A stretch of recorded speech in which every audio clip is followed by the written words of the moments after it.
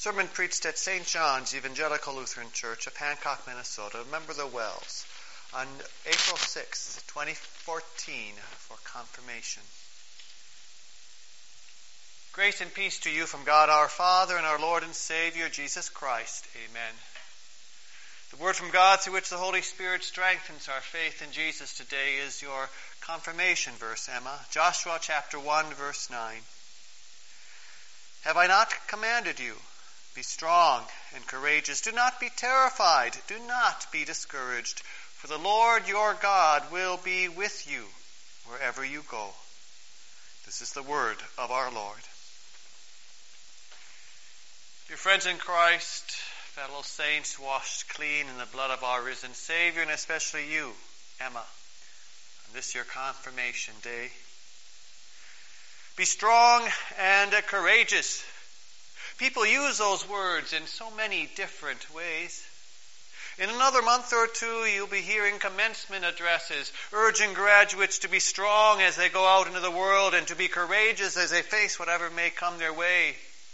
Seize the day, carpe diem, reach for the stars, take the bull by the horn, pursue your dreams, don't sell yourself short, make the most of every opportunity, and you've heard many other such encouragements. Although they all aim to inspire a feeling of boldness, do you notice a marked difference between those encouragements and what your confirmation verse says here? To help us realize this difference, let's keep in mind a picture from the Scriptures, a well-known picture. Sheep. And you, Emma, you know a thing or two about sheep, don't you? Usually, sheep bring a picture of weakness and timidness to our minds. Just the opposite of strength and courage. But in Jesus, this contrast is resolved into a wonderful picture. And that's really the key here, isn't it? In Jesus. Find courage in Jesus. That's the theme. Find courage in Jesus. Standing with Him and serving for Him. Those are the two parts. No doubt you've already realized at least one of the major differences between the courage urged in graduation addresses and the courage that this passage inspires. Graduation addresses leave Jesus out of the picture. Their courage comes from the resolve of the individual or the potential of humanity. But where does a sheep find its courage? In the shepherd. In the shepherd. Sheep need their shepherd. And that's why the passage promises the Lord your God will be with you wherever you go. We need our shepherd. Joshua needed him. Moses had just died, and now Joshua was to lead the people as Moses' successor. The Lord certainly had been with Moses. Remember the 10 plagues, the parting of the Red Sea, water out of the rock, manna in the wilderness, fire and smoke on Mount Sinai, Moses' face glowing after he had spoken with the Lord. How could Joshua follow that? He did not have the strength in himself, but the Lord was with him. Joshua was standing with the Lord, finding courage in the coming Savior, his Savior. You too, find courage in Jesus. Now, I think we all know that we can't leave Jesus out of the picture when we talk about courage. Commencement addresses may, but we don't. But talking about Jesus doesn't guarantee godly courage rather than self-centered courage. And there's another incident a little later in Joshua's life that helps us see this. It's recorded in the end of chapter 5.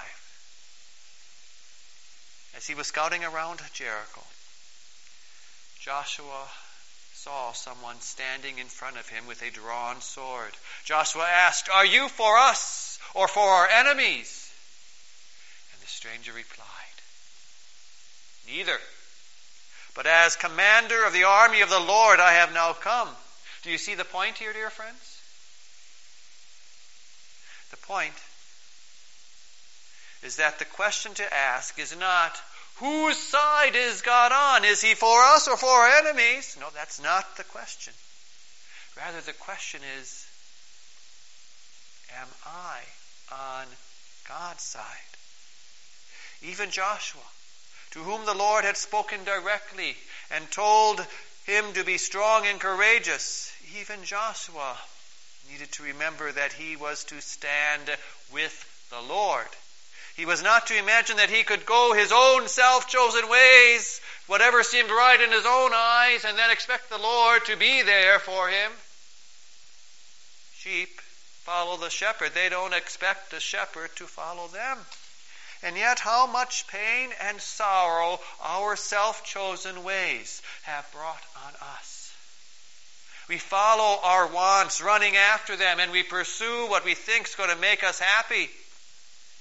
We feel confident about our abilities. Successes buoy up our self-esteem. But where does Jesus end up in all that? Does he get lost in the shuffle or dealt down to second, third, fourth place in our hearts?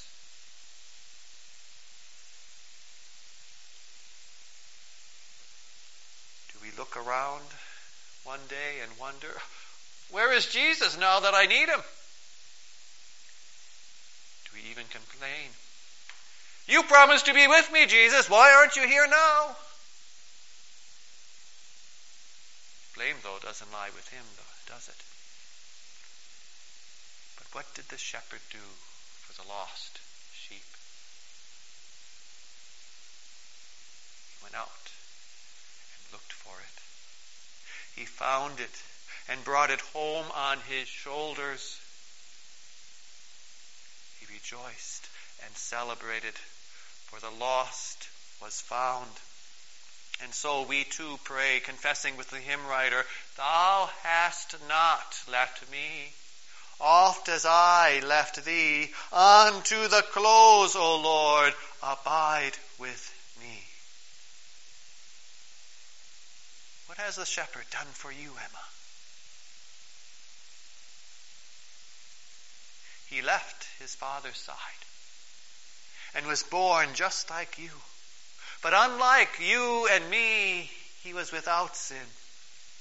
In baptism, he covered you with his perfect obedience. Do you see how that gives you courage? Through faith in Jesus, you stand before the holy God. You stand before the Almighty clothed with Jesus. Stand there without terror because you stand with Jesus. Find courage in him. Yes, dear friends, what has the shepherd done for you? He laid down his life for the sheep and took it up again. What courage that gives us. His blood has washed your record clean. Not even Satan can accuse you. Jesus has crushed Satan and conquered death. No one can snatch you out of his hands. Find courage in Jesus as you stand with him. Now, courage does not stand still, does it? No. Courage takes action. So also courage in Jesus takes action. It serves. And that brings us to the second part here. This is another way that the courage this passage inspires and brings us drastically differs from the courage urged in commencement addresses. Oh, they too want courage to take action, but action for yourself, or action for your family and community, or action for the good of humanity. But courage in Jesus serves for Him. Serving for Jesus begins with faith. It grows out from faith just as fruit grows out from a tree. And where does this faith come from? From hearing God's message in the Word of Christ. Think of what else the Lord said to Joshua in this section of the Bible here. In the verses around your confirmation passage, the Lord tells Joshua to stay close to His Word, to meditate on it day and night, and to carefully put it into practice. For you see, the courage to serve our Lord grows out of faith. And that faith grows out of hearing God's Word. So stay close to God's Word, Emma. Keep on learning it. Keep on thinking about it. Keep on living it. He wants you to hold on to His promises with all your heart, soul, and mind. How fervent His love for you is. The Father did not spare His own Son, but gave Him up for you. How sincere His desire to save you. How earnestly He calls to you through His Word. Just as sheep listen to their shepherd's voice, keep listening to your shepherd, Jesus Christ, as He speaks to you through the Scriptures. Now, just as a good tree produces fruit, so also faith in Jesus serves.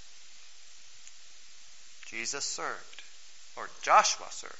Joshua served by leading the people of Israel into the land of Canaan. That's what the Lord God had called him to do. How do we serve? All too often we think that service for Jesus has to be some sort of special project, some sort of service project, church project, mission project. And don't get me wrong, those certainly can be ways that we can serve for Jesus. The Bible really points us to something much more fundamental when it comes to service for Jesus. The Lord does not directly command us from heaven to serve in this or that way as He did Joshua, but He does direct us through His Word. Look at where the Lord has placed you in life. And then look to His Word and ask, what responsibilities does the Lord want me to carry out in the role He has given me? What responsibilities has He given me to carry out in my family, in my community, in my school, in my work, in my church, in my country? And how can you do those things? How can you carry out those responsibilities? How can you fulfill your roles in life in a way that leads others to praise your Father in heaven? How can you let His love, kindness, and forgiveness shine out from you to others? Yes, that's all service for Jesus. Emma, where has the Lord placed you? Well, He has, first of all, placed you as a child living in your parents' home. Serve Jesus by obeying your parents and showing them love and respect. He has placed you as a student in school. Serve Jesus by doing your work to the best of your ability for the glory of God, and by showing respect to your teachers and kindness to your classmates. He has placed you as a member of this community. Serve Jesus by obeying the laws. Serve Him by being a neighbor to others, helping as you are able, showing His love. And He has placed you here as a member of this congregation, St. John's. Serve Jesus here as well. Be an encouragement to your fellow members by coming often to hear His Word. Explore how you can use your God-given gifts and abilities to build up the body of Christ. Yes. In whatever place the Lord has put you in life, serve Jesus. For you see, dear Christian friends, whatever you do out of faith in Jesus, to the glory of God, is service for Jesus. No matter how mundane or routine it might seem, whatever you do out of faith in Jesus, to the glory of God, is service for Jesus. Let's go back to Joshua and just see. Like I said, so often this seems like, well, this just seems too routine, too mundane. And often when we think of Joshua, we just remember the spectacular victories, but think about this. What did the Lord tell Joshua to do? He told Joshua to walk around the city of Jericho, leading the people, once a day for 6 days and 7 times on the 7th day. Doesn't sound too spectacular now, does it? The Lord used that to accomplish His will, and the walls came tumbling down. And so, dear friends, whatever you do out of faith in Jesus, to the glory of God, is indeed service for Him. And that takes courage. That takes courage. It takes courage to faithfully carry out your responsibilities day after day, doing them for God's glory, not doing them for yourself or for praise or because, well, that's my duty, but doing them for His glory, out of faith in Jesus. That takes courage.